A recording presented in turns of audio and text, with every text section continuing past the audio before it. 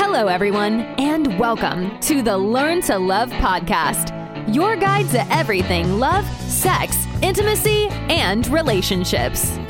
Each week, your host, Zach Beach, interviews new experts on love, including couples therapists, relationship coaches, sex educators, and best-selling authors. Learn the best tips and cutting-edge wisdom to better love yourself, others, and the world. Thanks so much for joining us. We hope you enjoy the show. Welcome to the Learn to Love podcast, everyone. I am your host, Zach Beach, and I'm here again with the incredible meditation teacher and author, Lodro Rinzler. Hello, Lodro, and welcome back to the show. Thanks so much for having me. I'm so happy to be here. Today, we're going to talk about finding peace in anxious times. But before we get into that, let's learn about our illustrious guest. For those that don't know, Lodro Rinzler is the author of 7 meditation books, including The Buddha Walks into a Bar and Love Hurts, Buddhist Advice for the Heartbroken, and he is the co-founder of Mindful Meditation Studios in New York City. Lodro has taught meditation for 19 years in the Tibetan Buddhist tradition and travels frequently for his books, having spoken across the world at conferences, universities, and businesses as diverse as Google, Harvard University, and the White House. Lodro was on the show last year and we talked all about self-love. And today he's back and we're here to talk about his newest book, Take Back Your Mind, Buddhist Advice for Anxious Times. Welcome to the show again, Lodro. How are you today? Are you feeling any anxiety about this interview? No anxiety. I'm actually really happy to be here with you. But I do think that it's a great topic. And I think it's a topic that people don't often get a chance to talk about. So I imagine if someone's tuning in, they might even be like, oh, thank God, someone's actually going to talk about how I can deal with this. So I'm excited for the conversation, I'll say. Yeah, it's true. I do think the pandemic has really brought a lot of uncertainty to our lives. And with the uncertainty, people don't know what the future is. And it's really easy to get anxious about the future. And before we talk about anxiety and the times that we're in, I want to go back to that first word, Buddhist advice. And my first question is kind of like, what makes advice particularly Buddhist, and what does Buddhism mean to you? And the reason I ask is I think a lot of folks think of Buddhism as one of the big religions in the world, along with Christianity and Islam with a few billion followers each. We have Buddhism as well. And you go to the church, you see a big image of Christ on the cross, and then you go to a temple and you see a meditative statue of the Buddha. But many followers of Buddhism say, no, the Buddha's not a god that we worship. He was just a man who presented certain philosophical ideas that we all adhere to. So I know it's kind of a big question, but are we talking about dogmatic beliefs here in a religion or philosophical ideas? And what makes advice particularly Buddhist to you? Yeah, it's a great question. Thank you for asking it. I think, the advice and why it would be Buddhist is because it's not it's not Lodro advice. It's not like I made any of this stuff up. And, in the new book, Take Back Your Mind, Buddhist Advice for Anxious Times, this is stuff that has been handed down to me by the teachers that I've studied with, and it was handed down to them from teachers they studied with, and it was handed down to them from teachers they studied with. And it goes all the way back, a little bit of a game of telephone, but still a sort of a direct line, 2,600 years to someone who is able to really wake up to the way they are and the way the reality is, and to be a wakeful and open-hearted person. And there have been many other examples of beings who are able to wake up in big ways and to deepen their experience of compassion. And this is the advice that they continue to reify and say, yeah, this is how we do it. So it's been passed down to me, and I'm just sort of, in some sense, the mouthpiece for this 2,600-year-old tradition. In terms of what Buddhism is and what is it, I think you asked, what is it to me, which is Buddhism, I guess there's different ways to define it, but it's a little bit like being like, what is the sun to you? Well, the sun's something that, the sun's the sun. But here, Buddhism is Buddhism. Buddhism is the teachings of the Buddha that happened 2,600 years ago that have been continued to be made applicable to different modern situations up to the present day. But the teachings themselves have not changed. The ways of working with the mind in order to, in our particular example of what we're talking about today, acknowledge some of the ways that we hold ourselves in stress and pain, and to let up on that, to let them go, and to be more present, to be more open-hearted, to be more compassionate and mindful. That's something that, that's the core of Buddhism, but it's not something other than what the Buddha taught 2,600 years ago. And you're right, the Buddha is a shining example of someone who through meditation was able to wake up in a big way.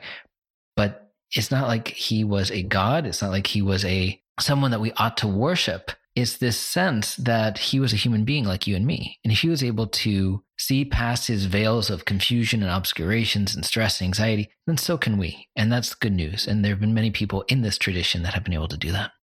Yeah, there's a couple of sayings I'm thinking of, and one of them is, if you meet the Buddha on the path, you should kill him. And people usually present this saying to mean like, if you have anyone who tells you, this is the thing you have to believe in, don't trust them. And there's another phrase that I love and I bring into my teachings a lot, which is ehipassiko, which is most often translated to see for yourself, which is to say that any spiritual teaching, particularly in the Buddhist lineage, is not something that you just rotely are forced to believe in, but it's something you try on and figure out for yourself. And when you do give like Buddhist advice, how do you encourage your students to take it? You know, for example, do you say, this is the way things are, and if you don't believe it, it's too bad? Or how do you engage a certain level of inquiry and investigation into this advice?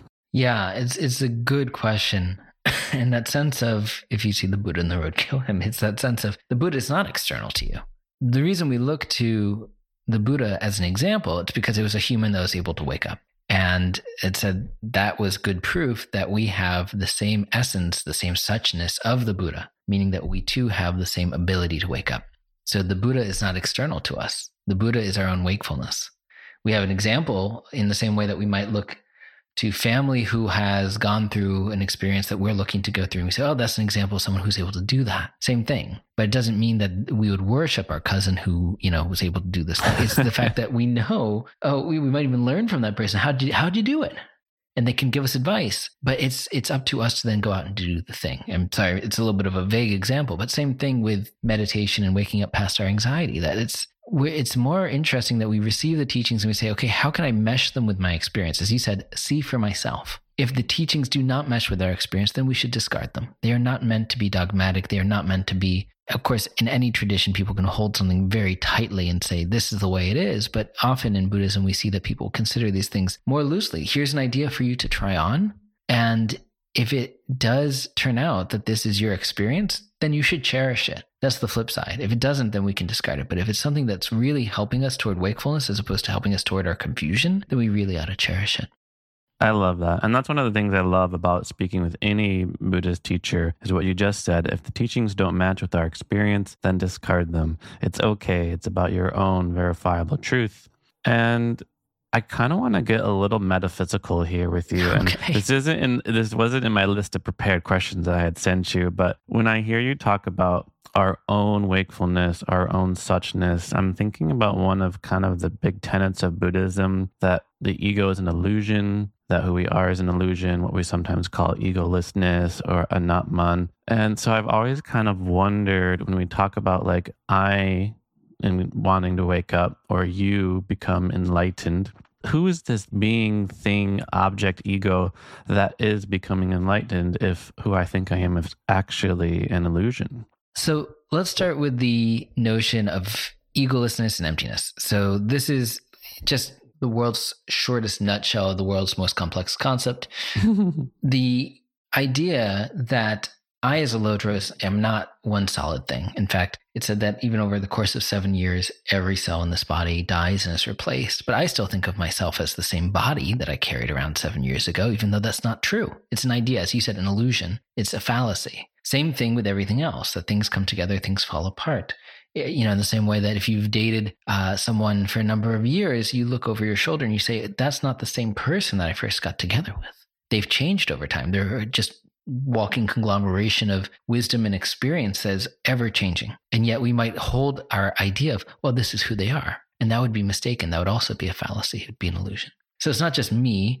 It's not just my wife. It's everything. Everything around us is constantly changing, shifting. Yet we, for some desire for comfort, say, no, this is the fixed way things are. And that is how a lot of strife comes about. A sense of, these people are bad people. These people are good people. These politicians are always wrong. These politicians are always right. We get very into our fixed ideas and opinions. And emptiness is the idea that we could actually empty ourselves out of our fixed ideas and opinions. And then to get to your question, what are we left with? when we let go of all the stories we tell about ourselves, all the stories we tell about the people around us, all the stories about our life that we cling to so desperately, even though they don't always mesh with reality, we're left with a sense of space. We're left with a sense of openness. And within that, there's a sense of wakefulness. So when we talk about, we're going real deep into, 11 minutes in around the core of Buddhism, but he said, I teach suffering and the end of suffering. You want to cling to a bunch of concepts about like who you think you are and the way things are supposed to be, you're probably going to perpetuate a lot of your own suffering. But if you actually are able to relax some of those, you could then find a way through suffering to a sense of wakefulness. The Sanskrit word would be Tathagata Garbha, Buddha nature, that inherently we already possess this Buddha nature. And when we empty ourselves out of all the stories, we discover that for ourselves.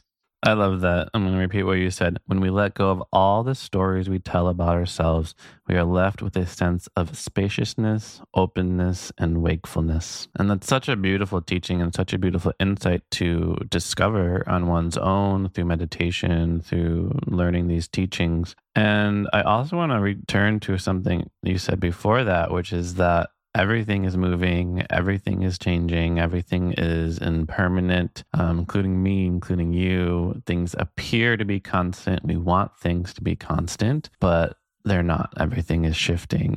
And I feel like that is a huge source of anxiety. I feel like that's almost one of the most fundamental bases of our anxiety, is that there is no fundamental ground to stand on. I remember I had a friend who got a new car and she was so anxious about getting like the tiniest scratch on it. And that's what happens, right? We have things we like. We love our partner. We don't want them to get sick and die. We love our job. We don't want to get fired. We love our new car. We don't want it to get a scratch or a dent. And inevitably, the rug gets pulled out from under our feet. The sandcastle that we're trying to build gets swept away by the ocean. Then the fundamental impermanence is that, of course, we have our own death to be concerned about and anxious about.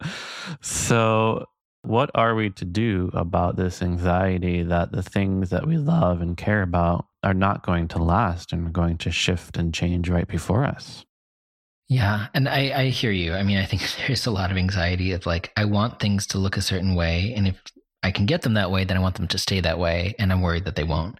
And if I can't get them to be that way, I'm going to constantly strive to try and get them that way. And it causes us a lot of pain in both cases. Professor Bob Thurman, who was really one of the earlier scholars in the West around Tibetan Buddhism in particular, he in recent years has been famously saying Buddhism is realism.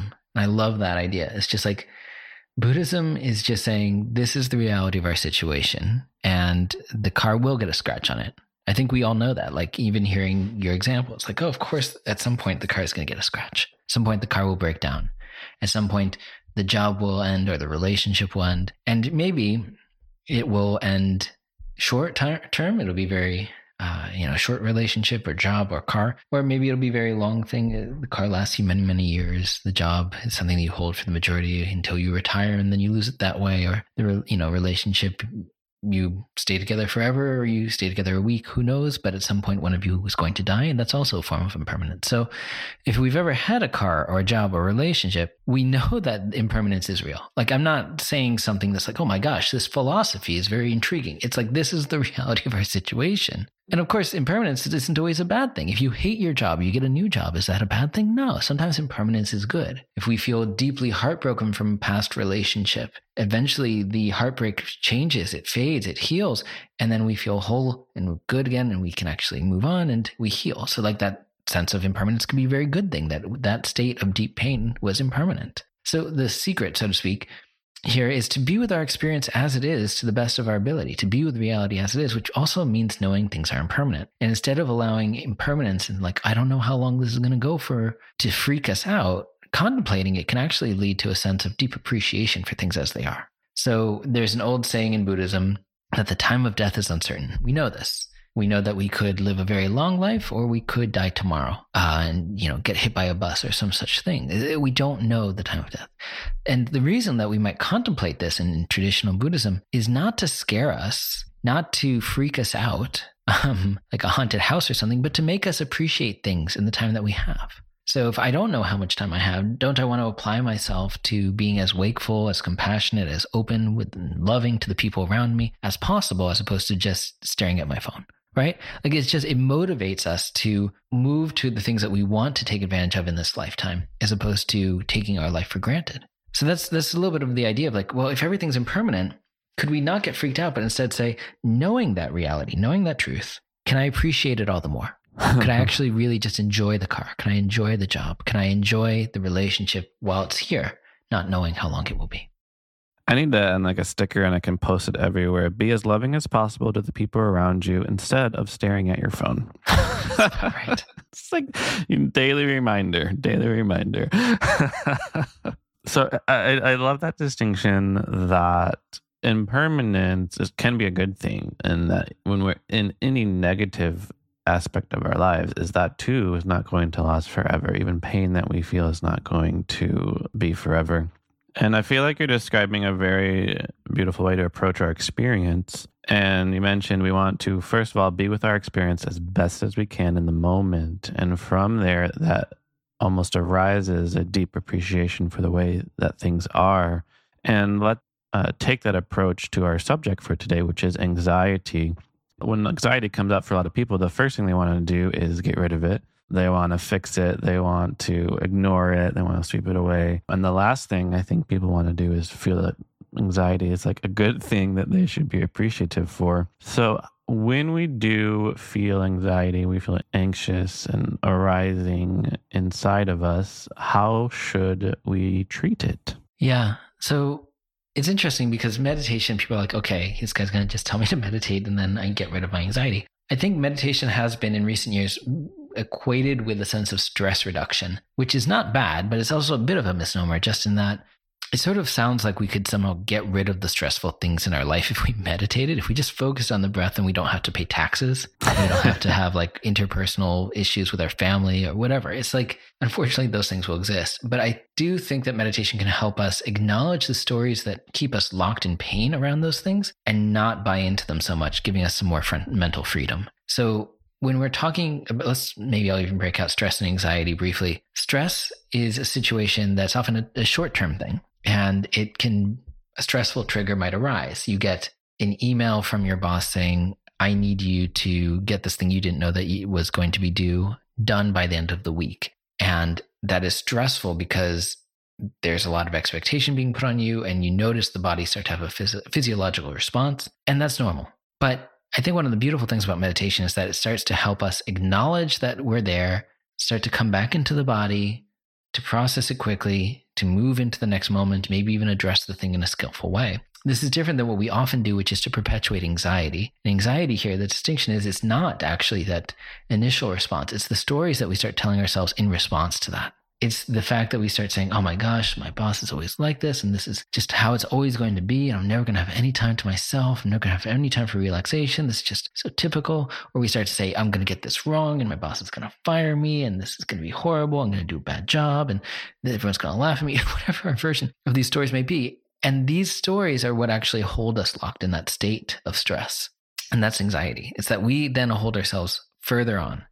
The boss didn't say, I need you to hold yourself in a state of pain about this until Friday. The boss said, here's something on your plate. Can you deal with it? But we do that to ourselves. And it's a controversial thing, perhaps to some degree, to say, but there's this element of a choice. We are making a choice to hold ourselves in that state of pain and stress, or we can make a different choice and say, I would like to let that go and actually learn to move into the present moment more, to be happier. So how do we treat the anxiety? We can notice and we can start to release the stories. There's an old Buddhist analogy of two arrows, and I love this analogy around anxiety and stress. You're walking through a forest, out of nowhere an arrow comes and hits you in the arm. And the thing we probably should do in that case is to pull out the arrow and start to tend to our own healing. And yet, what we often do is we say, oh my God, why is it always me that gets hit? This is so typical. And it's probably because of that thing I did in the second grade. And this is, totally what I deserve, or this is not at all what I deserve. And everyone's against me, or whatever our version is. And that's the second arrow. So arrow number one, there's stress and pain that happens as part of life. This is just part of it. We all know that. Arrow number two, the stories that we tell ourselves to keep us locked in that pain. to not tend to the healing, to just perpetuate it. And that's what's known as anxiety. So how should we treat our anxiety? We should let those stories go. And now I'll actually talk about meditation, because I do think the most basic form, or one of the most basic forms, is to just be mindful of the body breathing. That we take an uplifted and relaxed posture. We notice the breath. When we get distracted, we come back to the breath. It's very simple, not always easy, but very simple technique. But the more we do that, the more we start to make that like something that the brain does, something that we are, I don't want to say getting good at, but that we become more fluent in the ability to notice when we drift off and come back. When this pain and suffering as part of life happens, we don't fall into the rabbit hole of stressful thinking, of anxiety-producing thoughts. We say, oh, I can acknowledge it. I can come back into the present moment, because I've been training my mind to do that. And that's why meditation can be so helpful. Because all we do, I mean, people think that you're just supposed to sit there in peace in meditation, but what we really do is we're there with the breath, and then we have a 10 bazillion thoughts that come up. We acknowledge them, we come back. More thoughts come up, we acknowledge them, we come back. We keep going on and on and on in that way. And as a result, the mind starts to learn, oh, I do not need to chase after every thought that arises. I can actually do something other than that. So there's real liberation, real choice, real freedom within all of this. Yeah, I love the process that you're describing. It almost reminds me a little bit of like cognitive behavioral therapy, which is an approach designed to notice how quickly and how often our thoughts feed our emotions. There are many that say it takes an emotion like 1 to 2 minutes to pass through our bodies, but it's the continuous rumination of the mind, of the thoughts, that actually continue to fuel the emotion, in this case, anxiety that we're feeling. And what you're describing also reminds me of a quote, I think it's by Jack Kornfield, along the lines of that meditation does not free us from problems, but it does free us from complicating them, from adding, as you mentioned, the second arrow. And I'm thinking about this really beautiful process of sitting in meditation. And the conflict that I'm imagining in my head that I'll ask you about right now is when anxiety is too much, and almost when it becomes like a clinical diagnosis, like generalized anxiety disorder that a therapist might give you. So it's kind of a two-part question along the lines of, what if we can't even sit for a minute because our mind is racing? And do you feel like there's either a limit to what meditation is able to achieve, in which case somebody should talk to a professional, or even like hop on the crisis hotline, for example? We talk about like why is discrimination in meditation. And I do know meditation can really help a lot of the sort of mental illnesses that we experience, but so can, medication, and so can professionals. So where do you see meditation's role in managing anxiety in the greater realm of clinicians and medications and different approaches like that?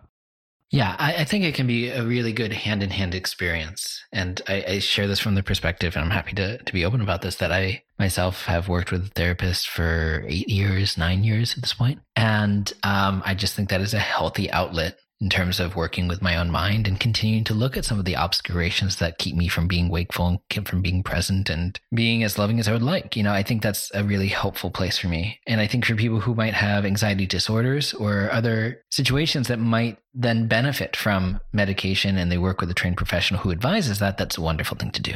The only thing I want to push back on is the people that are like, I can't meditate in addition. And this is where I might get into a little bit of trouble. But I was talking with a meditation student earlier, and, she sort of was like, so what am I supposed to do in XY case? And am I really just supposed to come back and to breathe and to come into my body and then come into the present moment and let the story go? Like, is that the whole thing? And I was like, what do you think? And she said, okay, yes, I know I'm supposed to. And she said, I advise people in my own line of work where they want to lose weight, and I say, well, you should exercise and keep a good diet. And they said, okay, I get that, but like, can't I do something else? And I have to keep saying, no, you should exercise and keep a good diet, right? So it is a little bit like that, where I think people are like, well, can't I just do something? Meditation's uncomfortable. I tried it once. I sat there with the breath, and then I had too many thoughts, so I can't meditate. And I think it's very much like in our culture right now, where we want to Amazon Prime enlightenment. We want to like get it quick and get it done. And if we can't get it quick and get it done in a timely manner, then it's not worth our time, and it's not working for us, and we should try something else. Where I think, for generations upon generations before, the idea has always been, if you want to actually develop a skill set, then you need to really spend time with it. And I think if people do, it used to be like, come for an hour and a half sit, come for a half hour sit. These days it's, I find myself for the last several years saying, well, start at 10 minutes. But then when we get into the realm of like, I can't do it for a minute, it's like, well, I'm going to have to push back.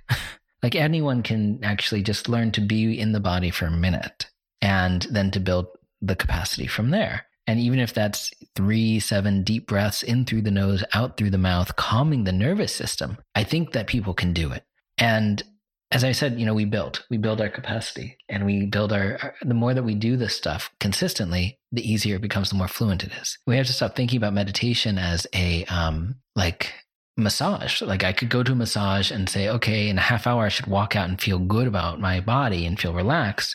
Here it's more like learning a new language, where at first you walk in, a half hour later, you walk out and you say, I'm more confused than I was to begin with. Like how am I even supposed to like make those sounds? Or I don't understand it. It's just, it's Greek to me, quite literally. And yet if we keep going and we keep doing the thing and we spend, let's pretend 10 minutes a day learning that language and studying our vocab and learning the pronunciation, couple weeks, couple months pass, we look over our shoulder and we say, oh, there's actually a sense of fluency here. I'm able to actually have an intro conversation. And then over years we say, I'm very fluent in the language, and it feels very good that we learn that skill set. Same thing of working with anxiety. At first, it's uncomfortable to be in the body breathing. We want to problem solve with our brain. That's what it's like this device that's been trained to only solve our problems, to fix everything, to play out every scenario.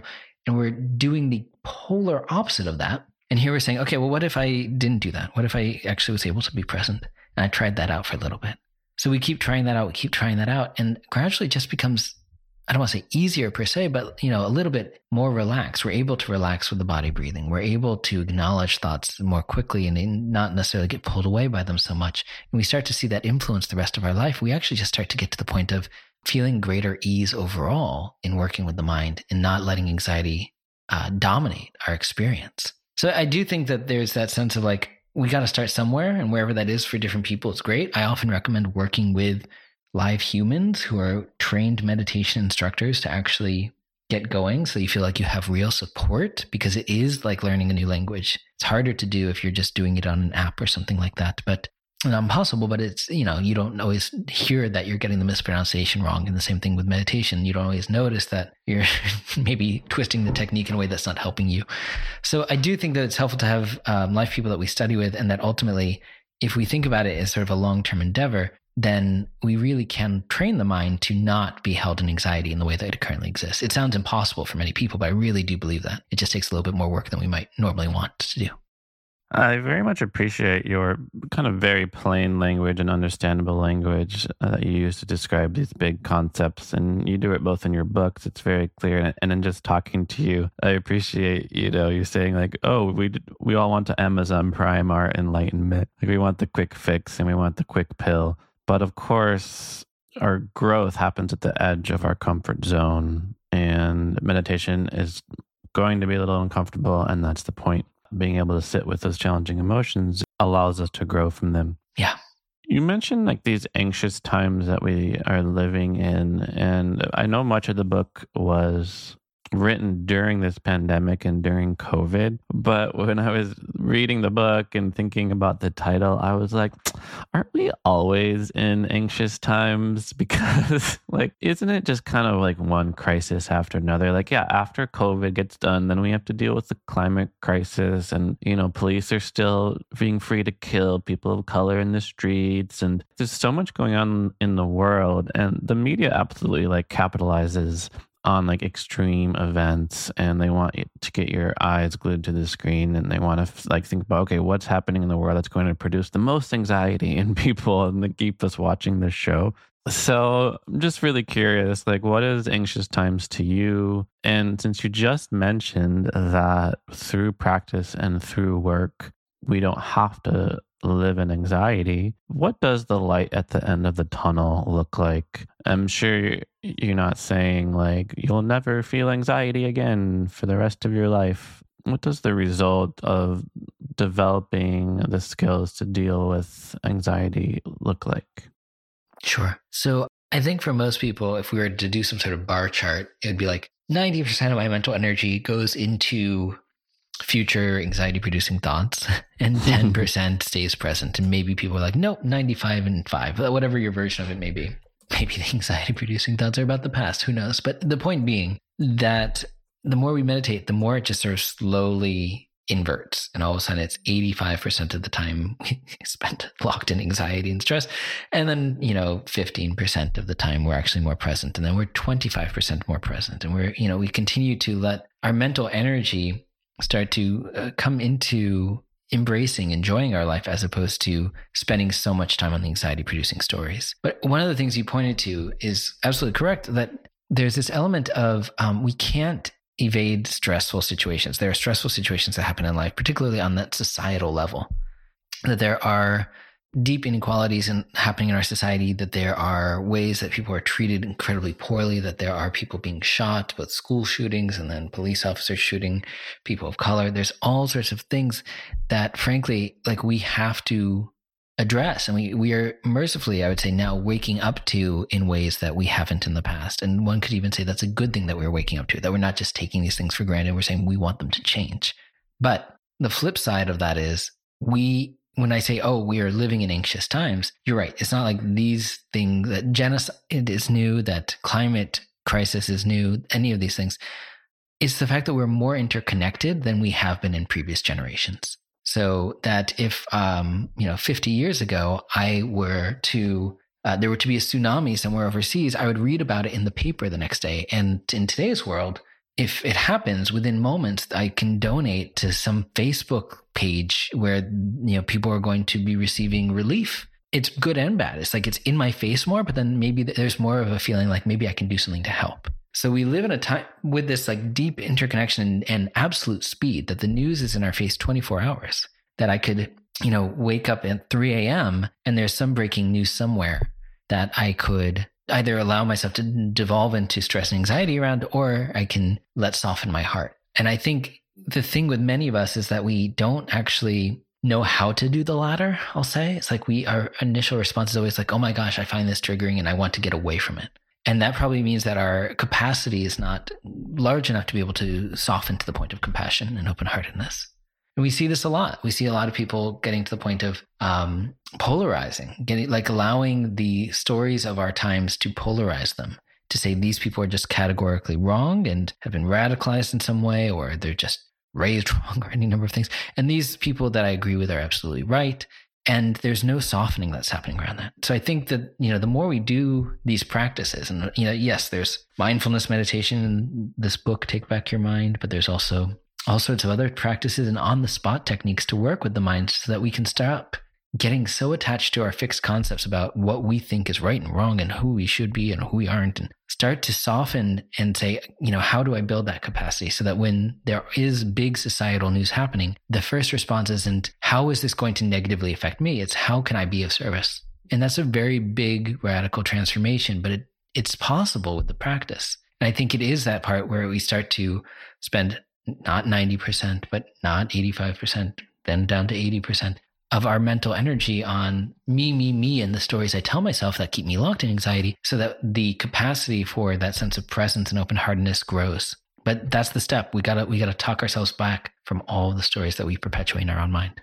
Yeah, I love that distinction. And I connected it earlier when you were talking about, okay, rather than being anxious 95% of our day, we slowly transition where it just becomes like a small part of our experience, and we're able to notice it and hold it, but be able to respond from a place of compassion. And I was thinking about how much, we want to take that same approach to the news and our consumption of news and social media in a negative way, is that we don't want to be scrolling through our feeds for hours on end, like, oh my gosh, like there's so many things going on. But we want to be like, okay, check the news. Okay, this is what happened. Is there anything I can do about it? No. Or yes. And then you do something about it, but from a place of compassion rather than like anger and reactivity. And you also mentioned that, there are very important issues we need to address in our society. And it's really amazing when we can do it from a place of presence and compassion rather than unconscious reactivity. And you even have a whole chapter on your book on building a more compassionate society. And so too, when I see injustice and anger and anxiety in the world, I so deeply wish that it had more compassion, that we had a world that was built more on love and compassion than money or white supremacist patriarchal structures, for example. And I'm curious, how do we go about building a world more based on compassion rather than disconnection and division? Yeah, thank you for that question. It's a really great one. The maybe empowering is the word thing here is that it starts with us, and it starts with us also looking at our own, I'll use the term obscurations, which is a very Buddhist term, but it's essentially veils of confusion that we hold over our eyes. So if I'm really attached to my ideas of things and that's going to obscure my vision, I need to actually be able to do the practices long enough to lift that and see reality as it is, not as I always think it to be. And the more I do that work, the more I am undoing my own bias. So there is a lot that needs to be done by each of us in terms of softening and relinquishing some of the stories that we hold. And it might very well be things that we would call unconscious bias towards certain people, towards certain groups. All of these sorts of things are really important, which is why I often say, in addition to all the other work I do, I also lead mindfulness teacher trainings. And in addition to learning the technique and learning where all these things come from in terms of the roots of Buddhism, it's like at some point we also need to really do diversity, equity, and inclusion trainings where we are looking at our own lens through which we are viewing the world and saying, oh, there are obscurations that I hold that separate me from others.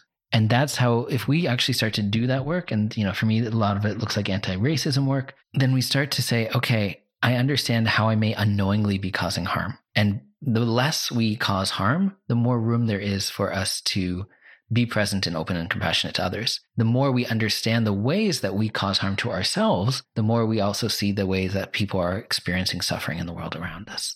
So for example, if I am someone who's prone to anger, and I know how painful that can be, how polarizing, how paralyzing even it can be for me to be stuck in anger, then when I see it in someone else, a politician, a police officer, a friend, my heart then goes to a point of empathy and openness because I say, oh, I know how painful it can be when I'm locked in that state. They must be experiencing that pain too, which is very different than me saying, how dare they are wrong.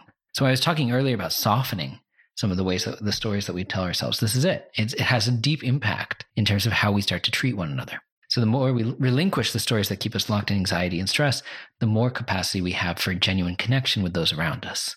So we actually start to work with ourselves. And then when we say society feels very big, but we have to realize that there's societies that we always take part in. Society isn't some big thing out there. It's something that we actually are always a part of. There's our work society. There's the people that we work with, and they actually have very particular ways of showing up and particular rules.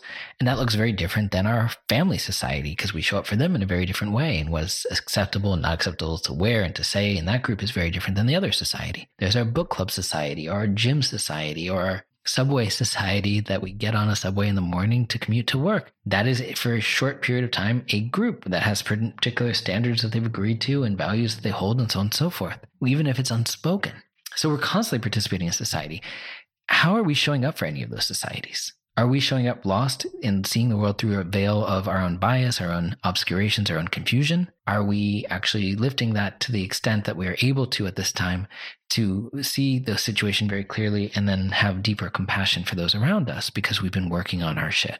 I'm a firm believer that alongside a lot of the Buddhist teachings, some of the DEI work and some of the work around patriarchy and all of these things that are really mercifully starting to come up so that we can actually start to look at the ways that we perpetuate systems that are no longer working, that those two go hand in hand. The Buddhist teachings and those systems, or the dismantling of the systems that are holding us in pain, really go hand in hand to the extent that we can actually start to learn to be with each other as we are, be open-hearted with each other. And it starts with these tiny communities, like our family, like our workplace, like our gym.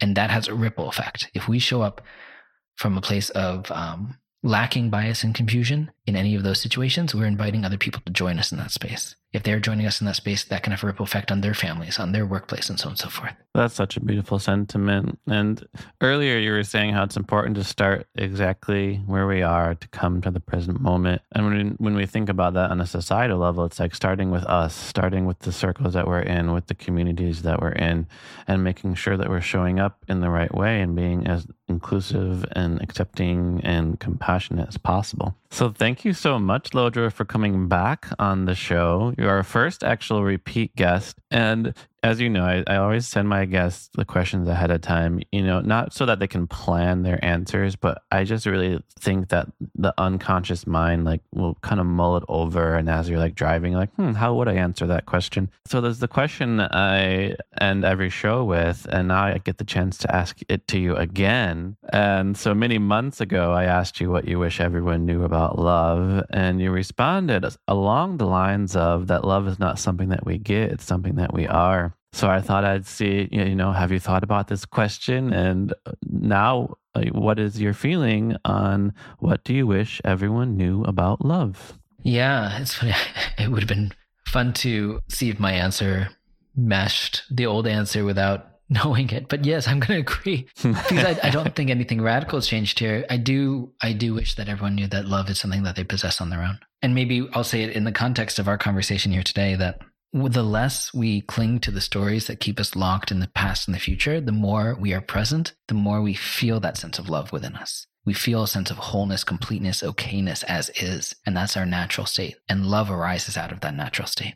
That we actually have a sense of, it's very human to love and to be loved. And that love is naturally generative, it's boundless, and it's already within us.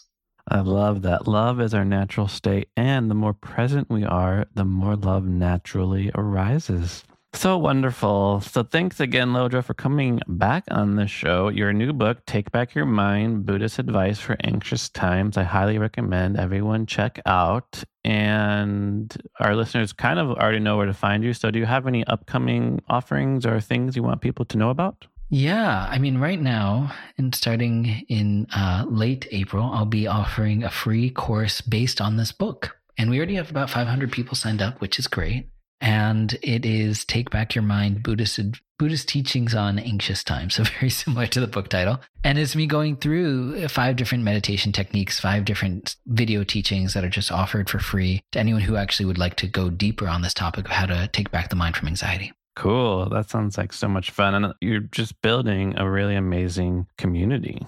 Yeah, thank you so much. And thank you again for having me back. And thank you for coming on and sharing us all this wisdom. And there's so many things I could pick out. And thank you, listeners, for listening to the show. We hope you remember that our task is to be with our experience as best as we can. And from that place, we feel a deep appreciation for things as they are. We want to be as loving as possible to the people around us instead of staring at our phone. And love is our natural state. The more present we are, the more naturally it arises.